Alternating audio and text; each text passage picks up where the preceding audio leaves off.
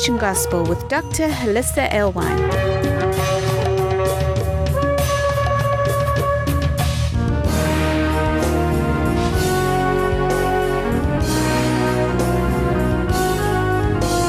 Join us around our Shabbat dining table as we explore the Torah portion. Shabbat Shalom. So we have our Torah portion this week, which is Tisa.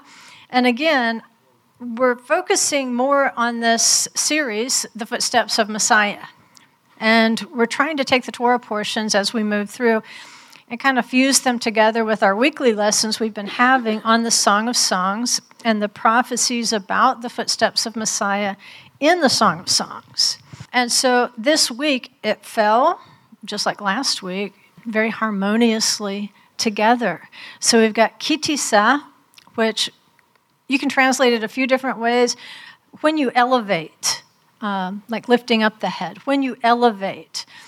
And what we're going to do, again, we're going to try to hook in here some prophecies about the fall of the house of Ahab. Because last week, I think we set a pretty good foundation for anybody that hasn't been following the series. And we looked at the foxes, the little foxes, that particular paradigm, which brings us why it's so important to stand in the gaps in the wall. Because if the wall is built up and there are watchmen or watchwomen on the wall, we'll look at a scripture for that. If the watchmen are in place, then there's no reason the little foxes or the foxes or anything else should be able to get into the vineyard to spoil the vines or the blossoms. It talks about the little blossoms, the immature believers. They're in blossom. They haven't yet made into a cluster. And so this is when the fox tries to cut them down before they have matured, which if you've been horsing around for 10 years in the Torah, then you might be beating a dead horse at this point. It's time to begin to mature. And this is why we have such an importance on the parable of the fig tree. If you're not ripening, if you're not a ripe fruit, then Yeshua says, woe to those who are nursing in those days. If you're just a baby, if you're still on the bottle, then that's not going to be a good scene for you. And because the fox always goes after what is immature. In Revelation, the stars fall out of the sky, it says, like unripe figs. So if you were a believer, if you were a fig, if you're part of the fig tree Israel, just like you're part of the vineyard Israel, if you have failed to mature, then you can be shaken out of the sky in a time of tribulation. There's not very much holding you to the tree. But we've seen, I think, over the past couple of years, we've had a blessing of COVID to the believer, because where everybody else is hearing tribulation and bad news, we're hearing the footsteps of Messiah. We're hearing that good news on the mountains being proclaimed to us and saying, okay, it's time to bring this to the destination. We all started at some point in the past. Some of us have moved faster than others. And by the way, thank you. We moved a lot of rocks around that didn't need to be moved so you could move faster. Okay, let's look at the bright side. Yes, and this is why I have a bad back. Moving rocks unnecessarily in the kingdom.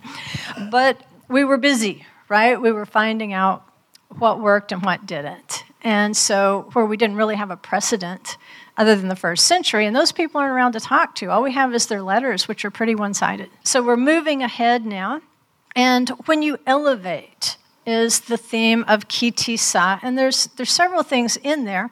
And as an overview, when we talk about elevation, by the way, one of the primary resurrection passages will be found in this particular Torah portion. We're not going to go into that passage. But when you elevate is the clue to us about being caught up together in the clouds. This is one of the primary texts.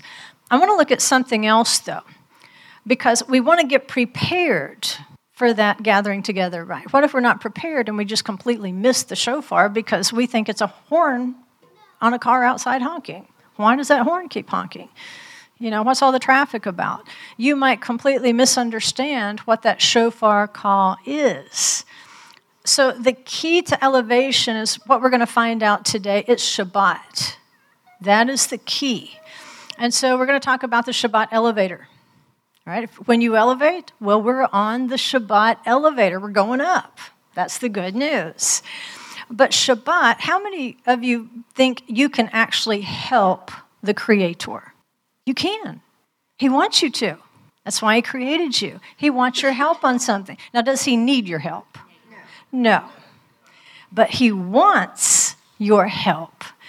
And so Shabbat, when we get on that Shabbat elevator, which the Shabbat elevator is something different in Israel, by the way.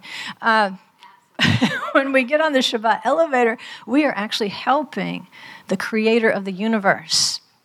So just to kind of show where we're coming from, kind of the paradigm we're working with, we can find it in the smichut, or the placement of two passages in Tisa.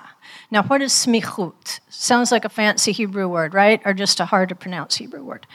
It means where you put something. Where you place it is important. Has anybody ever come in your house and moved things around without your permission and it didn't sit very well with you? Not and live, okay. Yeah, that was important. I'll remember that. Because that's not where you put that thing. It had a reason it was right there. Same with Scripture. There is no random placement of Scriptures. They are where they are for a reason. One structure you might be familiar with is chiasms, a chiastic structure. And I'm not going to teach you a chiastic structure if you don't know it. You can go back and look it up. What I am going to give you is two visual examples if you're not familiar with it, so you can see when I say smichut, what I'm talking about. And so it's basically a mirror. You might read a story in Scripture, and then all of a sudden it seems like the story is reversing. The very same story, sometimes almost, identical verses. You'll see that in the Song of Songs, where they're identical verses, arise, my love, that sort of thing. When that happens, you know you're reading a chiasm. So what you have to do is kind of work your way back, find the pairs until you find the central axis. When you find the middle of the story, then you have found the essence. You have found the theme of the story, as your English teacher would say. So here's a couple of examples. Like I said, I'm not going to teach it, but you can go look it up. So here's the easiest ones. The whole book of Daniel is written in a chiasm. It's you can divide it up by chapters, and you can see how they match with the Gentile world empires. That's what it starts with. That's what it ends with. It goes into the Gentile persecution of Israel. Well, you can see that's going to come up in chapter 6. And so you keep working backward until you find the middle of Daniel, chapters 4 and 5. And what you'll find is divine providence over the Gentiles. And this would, of course, be the wicked ones. Okay. Another one, the whole book of Revelation. It's written in a chiasm. Right? A little longer, but you can see the structure because I put it in colors where you could match the colors. And if you want to go back later and look those up in Revelation, you can see how they match. That's what I mean when I say smichut. How we placed it on the page, this section is going to help you decode this section. And if you really want to know the meat of the matter, then you go to the axis. You go to the woman, the male son, and the dragon of Revelation, and it'll tell you what the whole book is about. Okay? Now I want to talk about a different kind of smichut. This one has to do with putting two passages right next to one another. And sometimes they don't seem like they fit. Especially as you get into the mishpatim, the laws and so forth, you're seeing like, these are just random laws. They're not. There's patterns there if we look for them. In Tisa, what we have is this placement right next to one another of the observance of Shabbat and the golden calf. Not random, not accident. What you have is the first feast, Shabbat, and why it's important to keep the Shabbat. And then, to show you an example of what Shabbat is not, it gives you the example of the golden calf and the alternate feast that was introduced with the golden calf. With the golden calf and idolatry will come alternate feasts eventually. It's just a matter of time. So putting those two together doesn't show you that, these are both okay, they're just like the other. It tells you that these are the opposites of one another. The opposite of idol worship is Shabbat. The opposite of Shabbat is idol worship and alternate feasts. They might be an alternate day, an alternate time. Like with Jeroboam, it was a month off. alternate places, but it will have much of the same trappings, right? In time of Jeroboam, they're going to add all these other gods, but were they still worshiping Yod-Heh-Vav-Heh? Sure, they mixed it all in there. So the lesson that we can take away from this is that if we forsake the Shabbat, then we have created a breach in the wall. And that's the thing about our Shabbats and our feasts. Every feast is going to have at least one high Sabbath. Jerusalem is built of stones. There are foundation stones of the temple, and we are part of that. We are precious stones. And so when we assemble on Shabbat and when we assemble on the feast, that is us putting our stone in the wall. If you're not here on Shabbat, what's missing? You are missing, and you are that stone in the wall that is missing. You left a hole in the wall. What goes through holes in the wall? Critters, yes, absolutely critters. Foxes, little foxes, all sorts of predators can move in and out of the wall if you are absent. Now, I'm not saying if you're sick, come on, spread the wealth. Don't do that. Use good sense. But on any normal Shabbat, there is no good reason for you not to be holding your position in the wall. No good reason. And that's the suggestion, that if to you, Shabbat is a casual thing, you might be present, you might not. You might participate, you might not. You might obey, you might not. Then you might or might not be in the wall when Yeshua comes back. Because if you chose to be a rock that's somewhere else, then he tried to build you up. Remember the disciples being very proud of how the stones, look how beautiful the stones of the temple are. He says not one's going to be left on top of another. Because how many times I would have gathered you, but you would not. If you will not gather, then you can't be in the wall. If you're not in the wall, then the predators are going back and forth. You either want to be part of that process, you either want to be a helper or you don't. And if you want to help, you have to be present for Shabbat. Now, a stronger message there because of the positioning. If you choose not to be present, spirit, soul, and body, for Shabbat, then you are choosing idolatry. That's strong, but it's true. It's in the text. I didn't make that up. It's in the text. You either choose the golden calf or you choose Shabbat. You either choose his appointed feast or you choose the golden calf. It's black and white, up or down on the Shabbat elevator, right? Let's keep going up. Right? And so I'm not going to read all this to you. You've already read it before. It's in the Torah portion, Exodus 31:12 through 32:6, just to show you. This is the Sabbath. The part I do want to read, it says, you shall surely, is he kidding? Surely observe my Sabbaths, for this is a sign between me and you throughout your generations. So I'm going to skip down. So the children of Israel shall observe the Sabbath to celebrate the Sabbath throughout their generations as a perpetual covenant. It is a sign between me and the sons of Israel forever, for in 6 days the Lord made heaven and earth, but on the seventh day he ceased from labor and was refreshed. That is the meat of the matter. So this particular passage, it's defining for us what idol worship is not. Okay? Now the very next passage is chapter 32, the golden calf. Tomorrow shall be a feast to the Lord. Was it truly? Anything but. So the next day they rose early and offered burnt offerings and brought peace offerings, and the people sat down to eat and drink and rose up to play. Ultimately, that's what it boils down to. We would rather rise up to play than to be present on Shabbat and be the watchman on the walls, to be the rock in the wall, to prevent the little foxes from entering in and nipping at the little blossoms in our midst. Because any fellowship, any congregation is bound to have some tender blossoms. This is what the fox is going for. And if we are absent, how can we prevent the little foxes from especially pulling them off into internet study? Y'all know that's dangerous, right? Okay. So from that passage about the Shabbat and Ki Tisa, you have a prayer that's done in the synagogue every Shabbat. It's called the Veshamru. You hear shamar in there, which means to guard or to watch.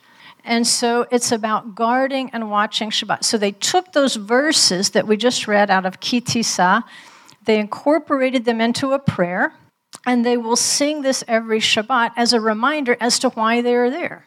And it's a reminder to you as to why you were here. You are a watchman. You are a guard. And you are holding your place. You are not going to yield your place on Shabbat.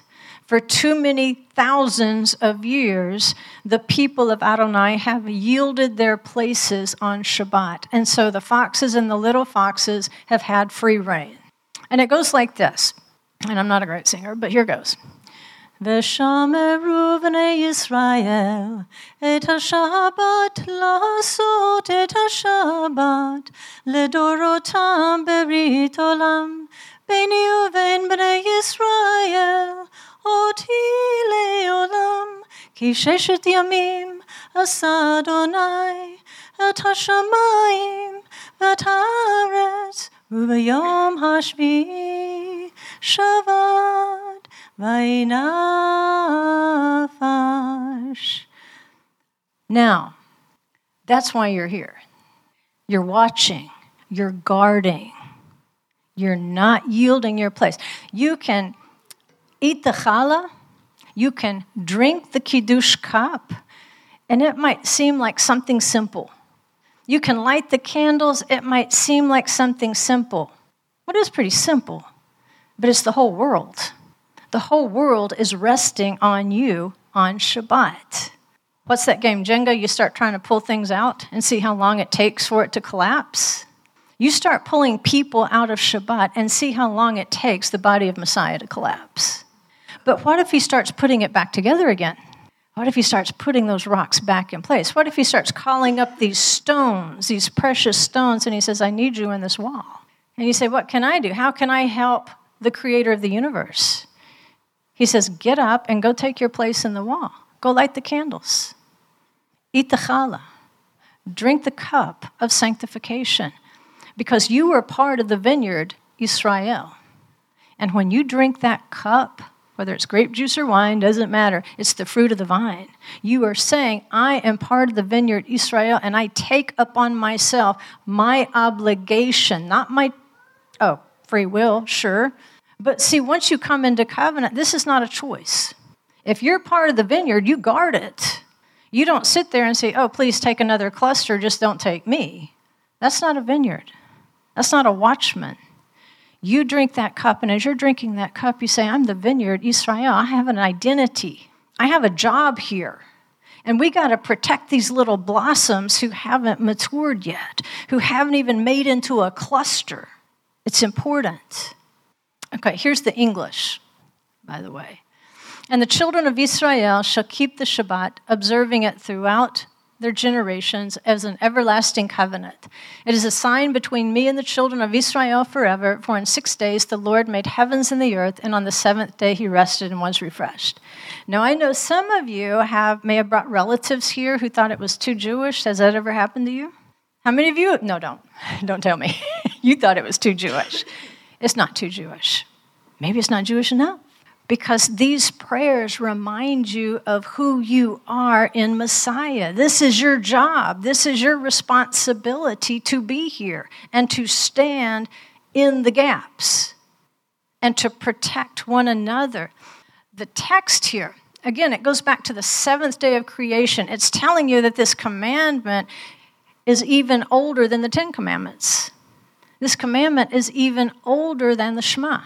That this commandment goes back to the seventh day of creation because it's explicit in the Shema what we should do. It's in the Ten Commandments what we should do. But the explicit text, remember, in the Ten Commandments is, you shall have no other gods before me. That's the first commandment, right? It depends on your list, but pretty much that's the first commandment. You shall have no other gods before me. Well, see, when you rest on the seventh day, that's what you're saying. I have no other gods before me. There is only one, and he is the one who defines my Sabbath. Therefore, I will rest on the Sabbath that he has commanded. And then you have the Shema. It tells you how to keep the commandments. So that's kind of the general idea. The first commandment tells you what. The greatest commandment, the Shema, it tells you how. But the Shabbat tells you when. They work together. Just like on the high holy days. You've got the last trump on the Feast of Trumpets, but you've got the great trump on Yom Kippur. Has that ever confused you? Like, which one is the last one? It's not really the last one. The great one is the last one, but the last one is first. Those aren't in conflict. They work together. Each of those has a function. Last, greatest. Well, we've got the first commandment, and we've got the greatest commandment. They're not adversarial. They work together to teach you something. And then the Shabbat comes in and says, this is when. This is when the sign is truly going to be upon you in this particular relationship, which is, I am my beloved. My beloved is mine, and I am his. There's going to be another one, the obverse of this. A lot of you might have it on your wedding rings. Anila dodi vedodili. I am my beloved's, and he is mine. Okay, this one is kind of in the reverse in the text. My beloved is mine, and I am his. He pastures his flock among the lilies. So as you go through chapter 2 of the Song of Songs, what you see is 3 relationships. You see the watchman on the wall, the protector of the vineyard. You see the shepherd to the flock. That's reflected in this. But also reflected in it is the relationship between father and son, or father and child. Those 3 relationships, not only are they emphasized, they're going to be intertwined, which is kind of a beautiful thing. So with these commandments, with the Shabbat commandments, with the greatest commandment, with the first commandment, these are exclusive commandments. I know we live in an age of diversity, but there's some things that are not diverse and were never intended to be diverse, and that is your relationship to the Holy One. He and he only should you serve. You should have no other gods, no other idols before him. So I am my beloved's and he is mine. That's describing to you this relationship of exclusivity. Who do you turn to when you need help? Do you turn to the Baals? No, you turn to him. Who does he turn to when he wants help? Does he go to a stranger? Or does he go to his own people? If he wants somebody to stand in the wall, does he go to a total stranger? Or does he go to somebody who is walking in the commandments and learning the commandments and says, guess what? It's time for you to learn about the Shabbat because I need you in this spot in the wall. Your spot's empty.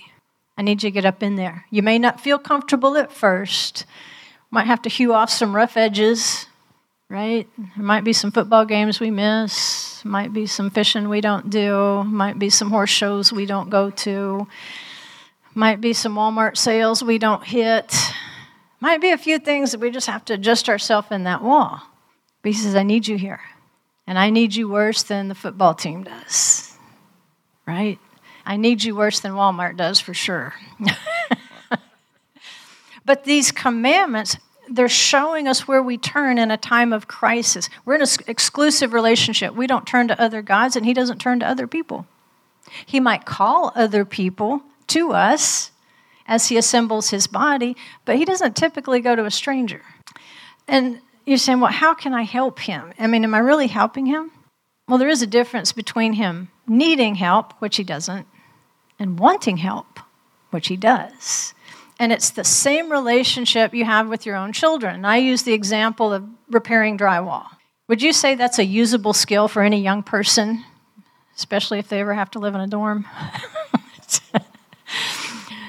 You don't need the child to help. You already know how to fix the drywall. But does the child need to learn how to fix the drywall? Right. It's not for the sake of you, the father. You already know.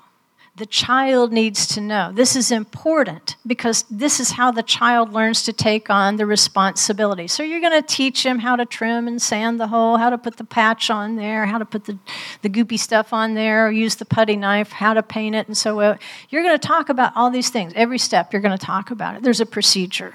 The problem is sometimes your kids don't want to patch the drywall. Sometimes they're playing video games. Sometimes they're outside playing with their friends. Sometimes they're just hanging with their friends. They've got other things they would rather be doing. I don't feel called to patch drywall, Dad. I just want to dance. I just want to sing.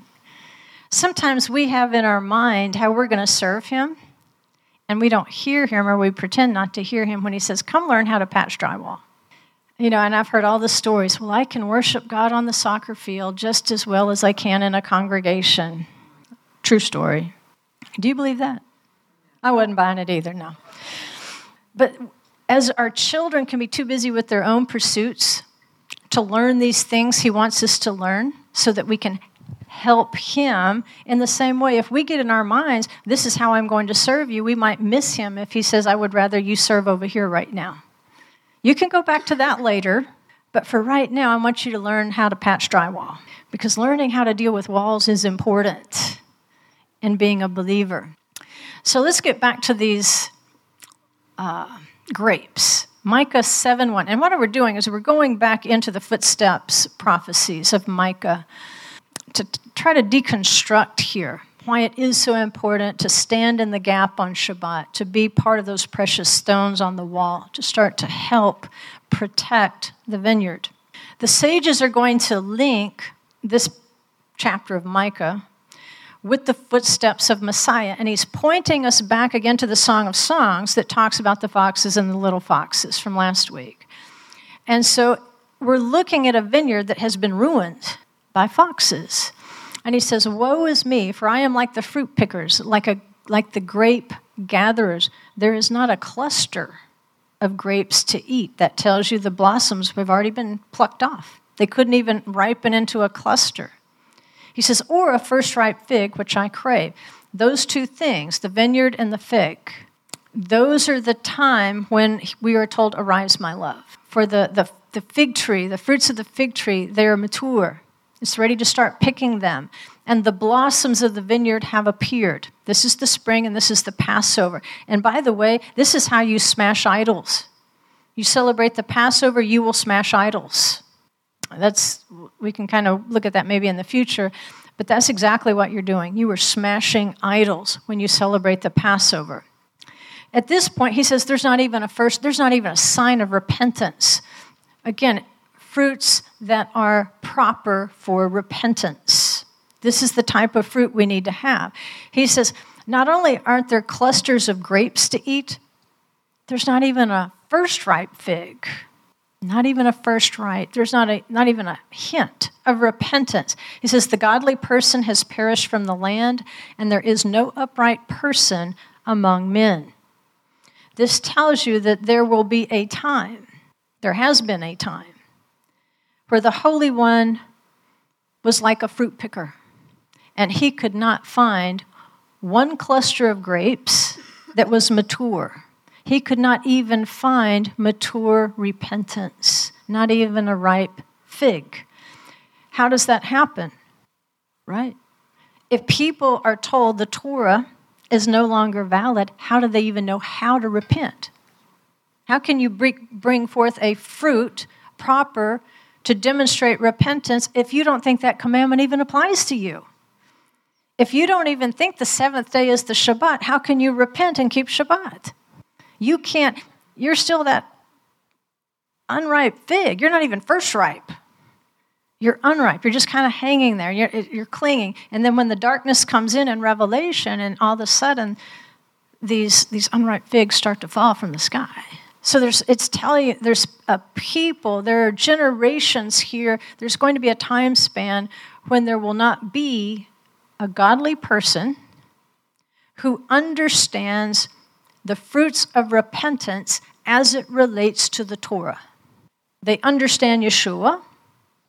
There will be those. There will be those who understand Shabbat. There will be a barrier between them so that those who understand Torah and Shabbat will not understand Yeshua as the arm of salvation, and there will be those who understand Yeshua as salvation who will not understand the commandments and therefore can never ripen. See the problem? This is how we go without mature fruits of repentance. So as we look at what has spoiled these, it wasn't by chance. There were people, even back during the time of the apostles, they warned us. They said the mystery of iniquity is already at work. It's already there at that time. So we've, in our studies, looked at several types of the foxes. We had the builder Pharaoh and the school children of Egypt. We had the builder Ahab. Remember they called Ahab the big pumpkin and his wife Jezebel the little pumpkin in the literature. But we had the big fox Ahab and the little fox Jezebel. And then we saw their son Ahaziah walked in their ways. And so he was another little fox. You had later in the time of Yeshua, the Idumean Herodian dynasty. You had Herod the Great and then his son Antipas, who took the place of his father. They were both great builders. That's what they were known for. Herodias, the wife, who asked for the head of John the Baptist, and then Salome, who danced for it. We have a dynasty here. We have a family again. See how the foxes kind of work in families? They also identified Edom as one of the foxes. And of course, the Herodians were Idumeans. They were very questionable Edomite converts to Judaism. And then Edom was thought to be Rome, one of the beast kingdoms. Rome is also known as a great builder. Do you see something in common running through here? They're great builders. They build things. And of course, Rome is linked back to Babylon because that's the head of the beast. But to show you that how even Ahab was a builder, 1 Kings 22:39 says, "Now the rest of the acts of Ahab and all that he did, and the ivory house which he built, and all the cities which he built, are they not written in the book of the Chronicles of the Kings of Israel?" For some reason, we need to know that Ahab was a builder. That's an important piece of information because it fits in with the fox paradigm. What has been spoiling the vines? What has been spoiling even the fig tree? By design, these builders, these foxes, they have devised wicked plans in order to keep two sets of people apart so that they would not understand what was given to the other. And see, as long as those two brothers never exchanged the gifts that they were given to one another, then this group of people is never going to see Yeshua as the living word and salvation. And this group of people is never going to understand the Torah as the eternal word and Shabbat as an eternal sign throughout your generations. These two groups of people need to share some information. What's the seventh abomination? One who separates brothers. And that's what these foxes have in common, though. They're building something. We know Ahab built on Jeroboam's altars. Jeroboam set up 2 altars, set up golden calves again. Oh, gee, that sounds familiar, doesn't it? And, of course, alternate feast times. So he had them going to different places at different times. What is he doing? He's pulling the stones out of the wall. He's allowing the foxes to come in, like Ahab. And think of Elijah. He was in the time of Ahab. He ministered in the time of Ahab, and also his son Ahaziah, the little fox. And Elijah was corrected. Elijah says, "I'm the only one." And he says, "No, you're not. There's 7,000 others who have not bent the knee to Baal." And of course, it's at that time Elijah's sent to go do what? Other than hide. Go get your replacement. When you think you're the only one, you might as well go ahead and find your replacement. That's pretty proud, isn't it? But you don't badmouth Israel. Don't complain about the complainers. He also had Obadiah. During the time of Ahab, you have Obadiah hiding the prophets in the caves. So it's not that there were no real prophets in the time of Ahab, but they were in hiding. They were afraid to speak out. Even when Ahab and Jehoshaphat, remember that interaction where Jehoshaphat said, "Isn't there a real prophet here?" Because nobody wants to tell the truth to Ahab. That's why, he supports with money the prophets who will tell him what he wants to hear. That's pretty much the American political system. But the fact that they're in hiding, the fact that they're sparse, there's not a lot of them. 7,000 really isn't a lot of people. They're avoiding. They're having to be careful, just like right now. If I say the wrong thing, and this is being live streamed on YouTube, what happens overnight without appeal? If I use the wrong word and make somebody feel offended, then, right? Well, you know what? I'm not offended about the gospel. I might offend somebody. I'm not offended about the Shabbat. Are you offended about the Shabbat? Is there anything about Shabbat that offends you? What about the commandments? Do the commandments offend you? Well, they offend most of the world. We are in the minority. We are the ones who are sparse. avoiding saying the wrong thing, in hiding, trying to find places where we can still put the message out there without somebody just cutting us off. You see how the tables have turned? It's okay. The footsteps are coming. I'm not concerned too much. So look at these parallel expressions. He says, there's not a cluster of grapes to eat. The godly person has perished from the land. Or, a first ripe fig which I crave, there is no upright person among men. Again, it's telling you there's going to be a period where there's not going to be anybody who can help. So you need two legs to stand on if you're going to help. You need one leg that's solidly planted in the foundation of Yeshua as your salvation. But you also need that other leg planted solidly in the commandments and especially the keeping of Shabbat, which is the eternal sign. Without one of those, you're one-legged. You're not going to stand in the wall very long if you want to. You're easily pushed over, knocked over. We can see that pattern through history. So this is where we've had the problem maturing into the ripe fruits, the fruits that demonstrate true, full repentance. And by the way, fruits are works. They're things you do. Grace is not somehow adversarial to works. They work together. And in fact, I think it was John the Baptist who defined the fruits as demonstrating those things of repentance, the deeds of bring forth the fruits of repentance. If you don't do that, then you're not going to ripen. You'll just be sour, not sweet. The Art Scroll commentary to this verse is really specific. It says, this is describing a period where there is a lack of teachers who will teach integrity. In other words, they either will not want to or will be afraid to teach integrity. When we can't teach biblical morals and ethics publicly without fear, we know we're getting close. We know we're getting close. So we've got this preservation of the fig trees in the vineyard. That's usually going to be through watchmen and watchwomen. And what they do is they build these secure fences and they stand guard for the predators. Ezekiel 22:30 says, I searched for a man among them who would build up the wall and stand in the gap before me for the land, so that I would not destroy it, but I found no one. How many people do you know who think the land of Israel is just kind of like a fairy tale you read about in the Bible? They don't really have this urge to put their feet in it. Like Abraham, everywhere you set your feet, you're claiming it for your inheritance and for your children. You're claiming resurrection for your offspring. You understand the Garden of Eden is right above here. This is what I promised Abraham, resurrection for his children.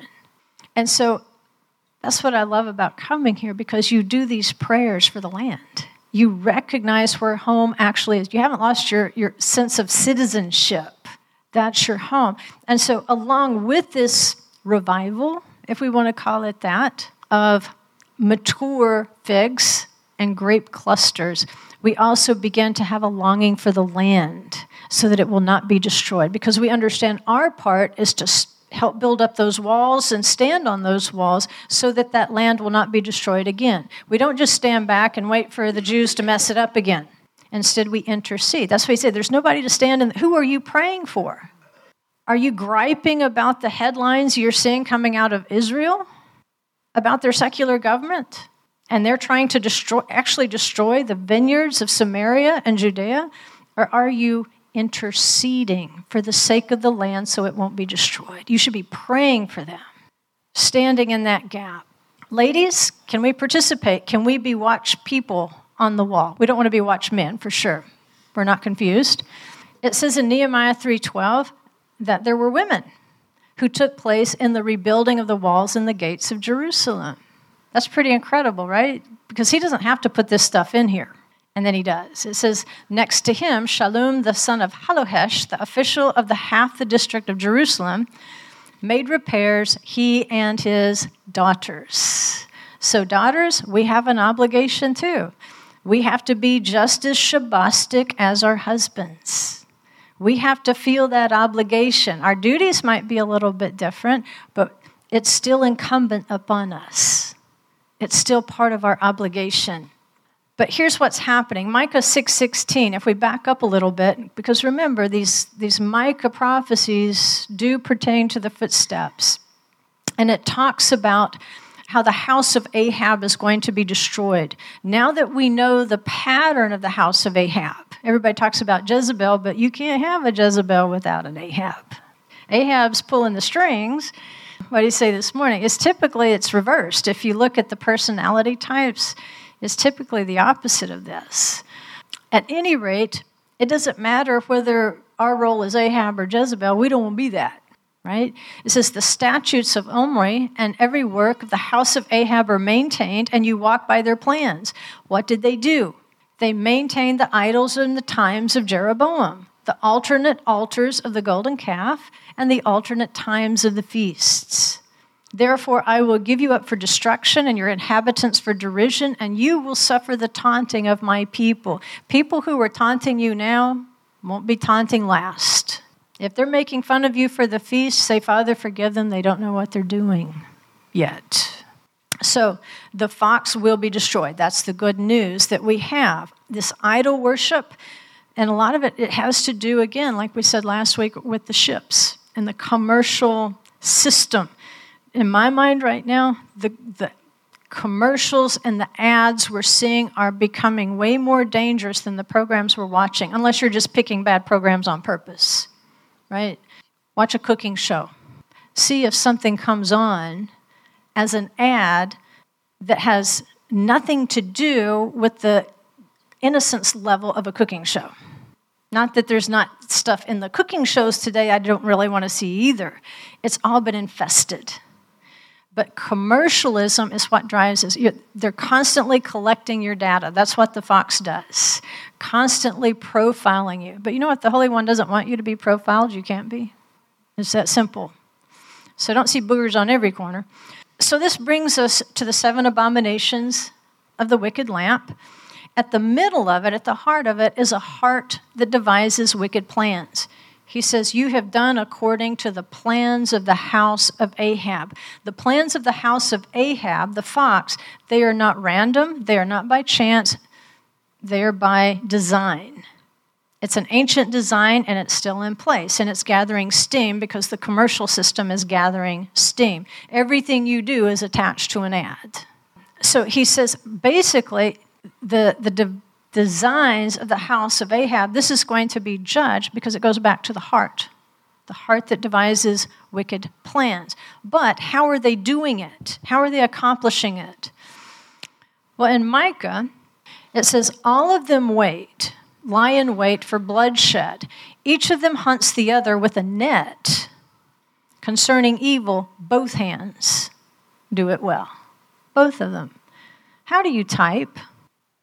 Both hands. How do young people text? Both hands. There's an equivalency of expression here. For your hands are defiled with blood, Isaiah 59:3 says, and your fingers with wrongdoing. Your lips have spoken deceit, your tongue mutters wickedness. So again, equivalent expressions. Your hands are defiled with blood, your lips have spoken deceit. Your hands and your lips are connected. You say, if I just typed it, I didn't say it. Yes, you did. You said it. And your fingers with wrongdoing is the same as your tongue mutters wickedness. Well, if your fingers typed it on the keyboard, you muttered it.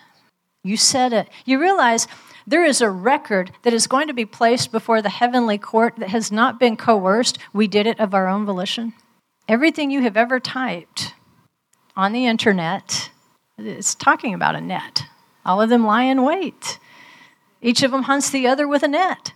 You think people aren't watching you when you post something on the internet? Every word. They're looking and seeking every single word. They're collecting it. They're storing it. And both hands do it well. So the words that go out there on the internet, just because they don't seem tangible when you turn the laptop off doesn't mean they aren't. They are being recorded by your enemies, by the way. Not just the heavenly court. They're also being recorded by your enemies.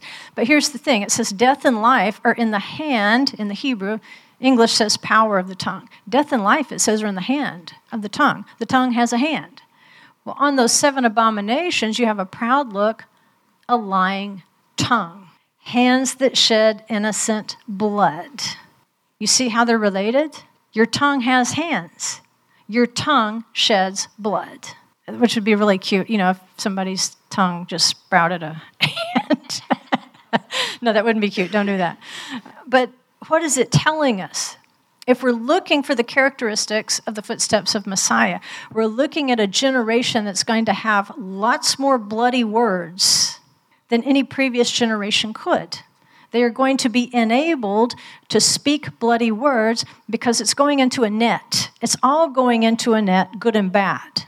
So you've got these lip fruits of blood that are going to be abundant, but there's going to be much less in the terms of good fruit, much less in terms of those guarding the wall, because often those guarding the wall are going to be distracted by other topics.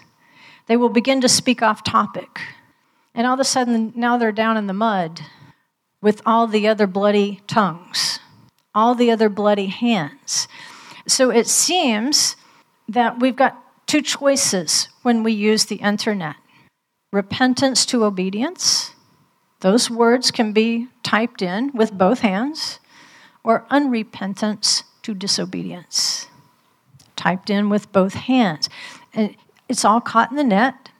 And then what do we have? A sorting of the good and the bad fish. Right? We're creating our own word records. But here's how it works.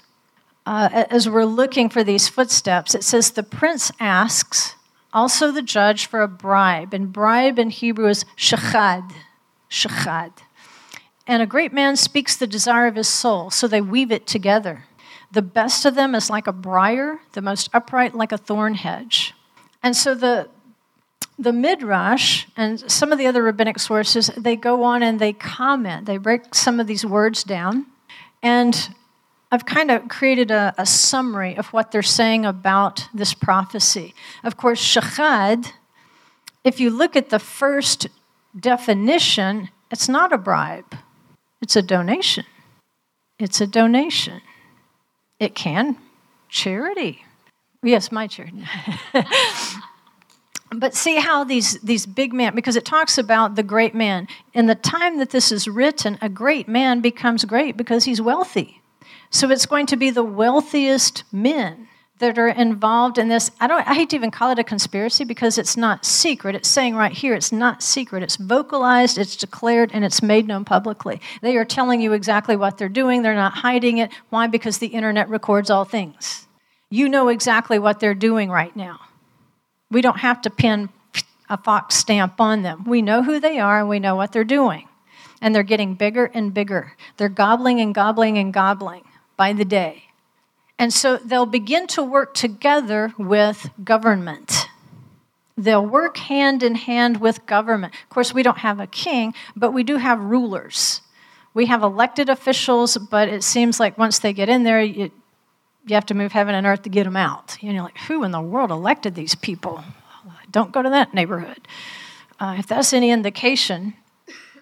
But what they say is that the ruling officials, the court officials, administrators, people in places of powerful decisions, and wealthy men, they're going to weave together what their plan is. They have a fox plan.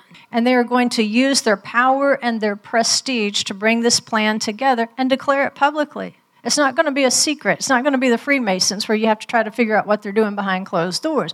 They are going to tell you publicly what they are doing. They're not going to hide it. When these men make donations, you know exactly where their donations are going, and you know exactly what they are supporting, and you know it's not good. What they are supporting is wickedness under the title of a charity. And so they're going to use not just bribes, that's going to work too, but they're also going to use donations to kind of sanction it. And so here's some bullet points from what the Art Scroll commentary says about this. Officials will trade favors when they are in danger of prosecution or censure. It's fairly recent. The ruler of the land publicly praises court rulings that please him or condemns those that don't all the time. Judges pervert rulings for the king for rewards of office all the time. Powerful men warn of misfortune that will occur if the donation is not paid. They will coerce payments. all the time. The weaving of corruption will make getting out of this system they say as difficult as removing thorns embedded in wool. We're stuck in it. And it says even the good that they do will be tainted. We know what they're donating to. We know what they're supporting. Confusion will come in because of the inaccuracy of false prophets. You ever feel like somebody prophesied something that didn't come to pass and might be confusing people as to how the end times are all going to come together? Moral standards are so low that those who are typically expected to keep their word do not. When's the last time a politician told the truth? Husbands and wives betray one another as adulterers and adulteresses. Not news, but apparently the numbers will increase. Employees will betray employers, and arrogance will be at an all-time high. So here's what Yeshua said, and we'll close with this. Yeshua said, therefore, everyone who confesses me before men, I will confess him before my Father who is in heaven. But whoever denies me before men, I will also deny him before my Father who is in heaven. Do not think that I came to bring peace on the earth. I did not come to bring peace, but a sword. I came to set a man against his father, and a daughter against her mother, and a daughter-in-law against her mother-in-law, and a man's enemies will be the members of his household. People like Yeshua till he says this, and then they just kind of leave that out of the conversation. He's serious about this. He who loves father or mother more than me is not worthy of me, and he who loves son or daughter more than me is not worthy of me. Ouch. He who does not take his cross and follow after me is not worthy of me. He who has found his life will lose it, and he who has lost his life for my sake will find it. So, Revelation 6:3. I know we talk about the 4 horsemen. At a future time, we can talk about the 4 craftsmen and how Yeshua fits into at least 3 of those 4 roles of the 4 craftsmen, Elijah being the other. But Revelation 6:3 says, when he broke the second seal, I heard the second living creature saying, come. And another, a red horse, went out, and to him who sat on it, it was granted to take peace from the earth, and that men would slay one another, and a great sword was given to him. Does that sound exactly like what Yeshua said? He said a sword's coming. And so these 4 craftsmen that are prophesied in Zechariah, they're builders. That's what craftsmen mean. It means they're builders. Think of all the fox builders we've had in history. But the 4 builders, the 4 horsemen of the apocalypse are coming. I believe at least three of those are Yeshua, just based on the linguistic evidence and matching passages like this. I believe he's the anointed one of war. I believe he is the king of righteousness. I believe he is the one with the keys to death. I believe he is coming to build up his people, to find out which of his precious stones is willing to take a stand. You have been called to this not lightly. You have now obligated yourself through covenant because, again, this is what the rabbis said in the last tractate of the Mishnah. They said, in the last days, many Gentiles will come. They'll put on tzitzit. They'll start to celebrate the feast. And they say when the tribulation really comes, they're going to rip off anything that looks Jewish. They're going to kick over their sukkot, and they're going to run away. They're going to leave the holes in the wall. But that's not us. If that is you, you'd best leave early. You'd best leave early. Just make up your mind. I'm going to go to my place. I'm going to stand there, wherever that hole in the wall is that I should have been. It doesn't matter if you come there late. It doesn't matter if you come there when you're born and never leave it. It doesn't matter if you come there when you're 86 years old and finally find your place. You're there. Don't ever, ever leave that hole in the wall again. Don't let those foxes in, because the real builder, Yeshua, they said, he was the son of a carpenter. You put that back into Hebrew, it's the same word as the 4 craftsmen. He's going to overturn that. He's going to destroy the house of Ahab. He's going to destroy it quickly. Even so, come quickly.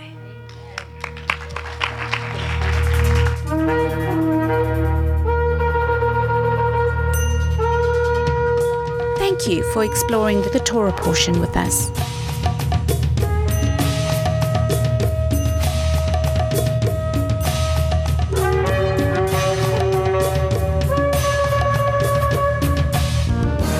information on this ministry, go to thecreationgospel.com. You can find links there for our newsletter, books, workbooks, Facebook, and our YouTube channel.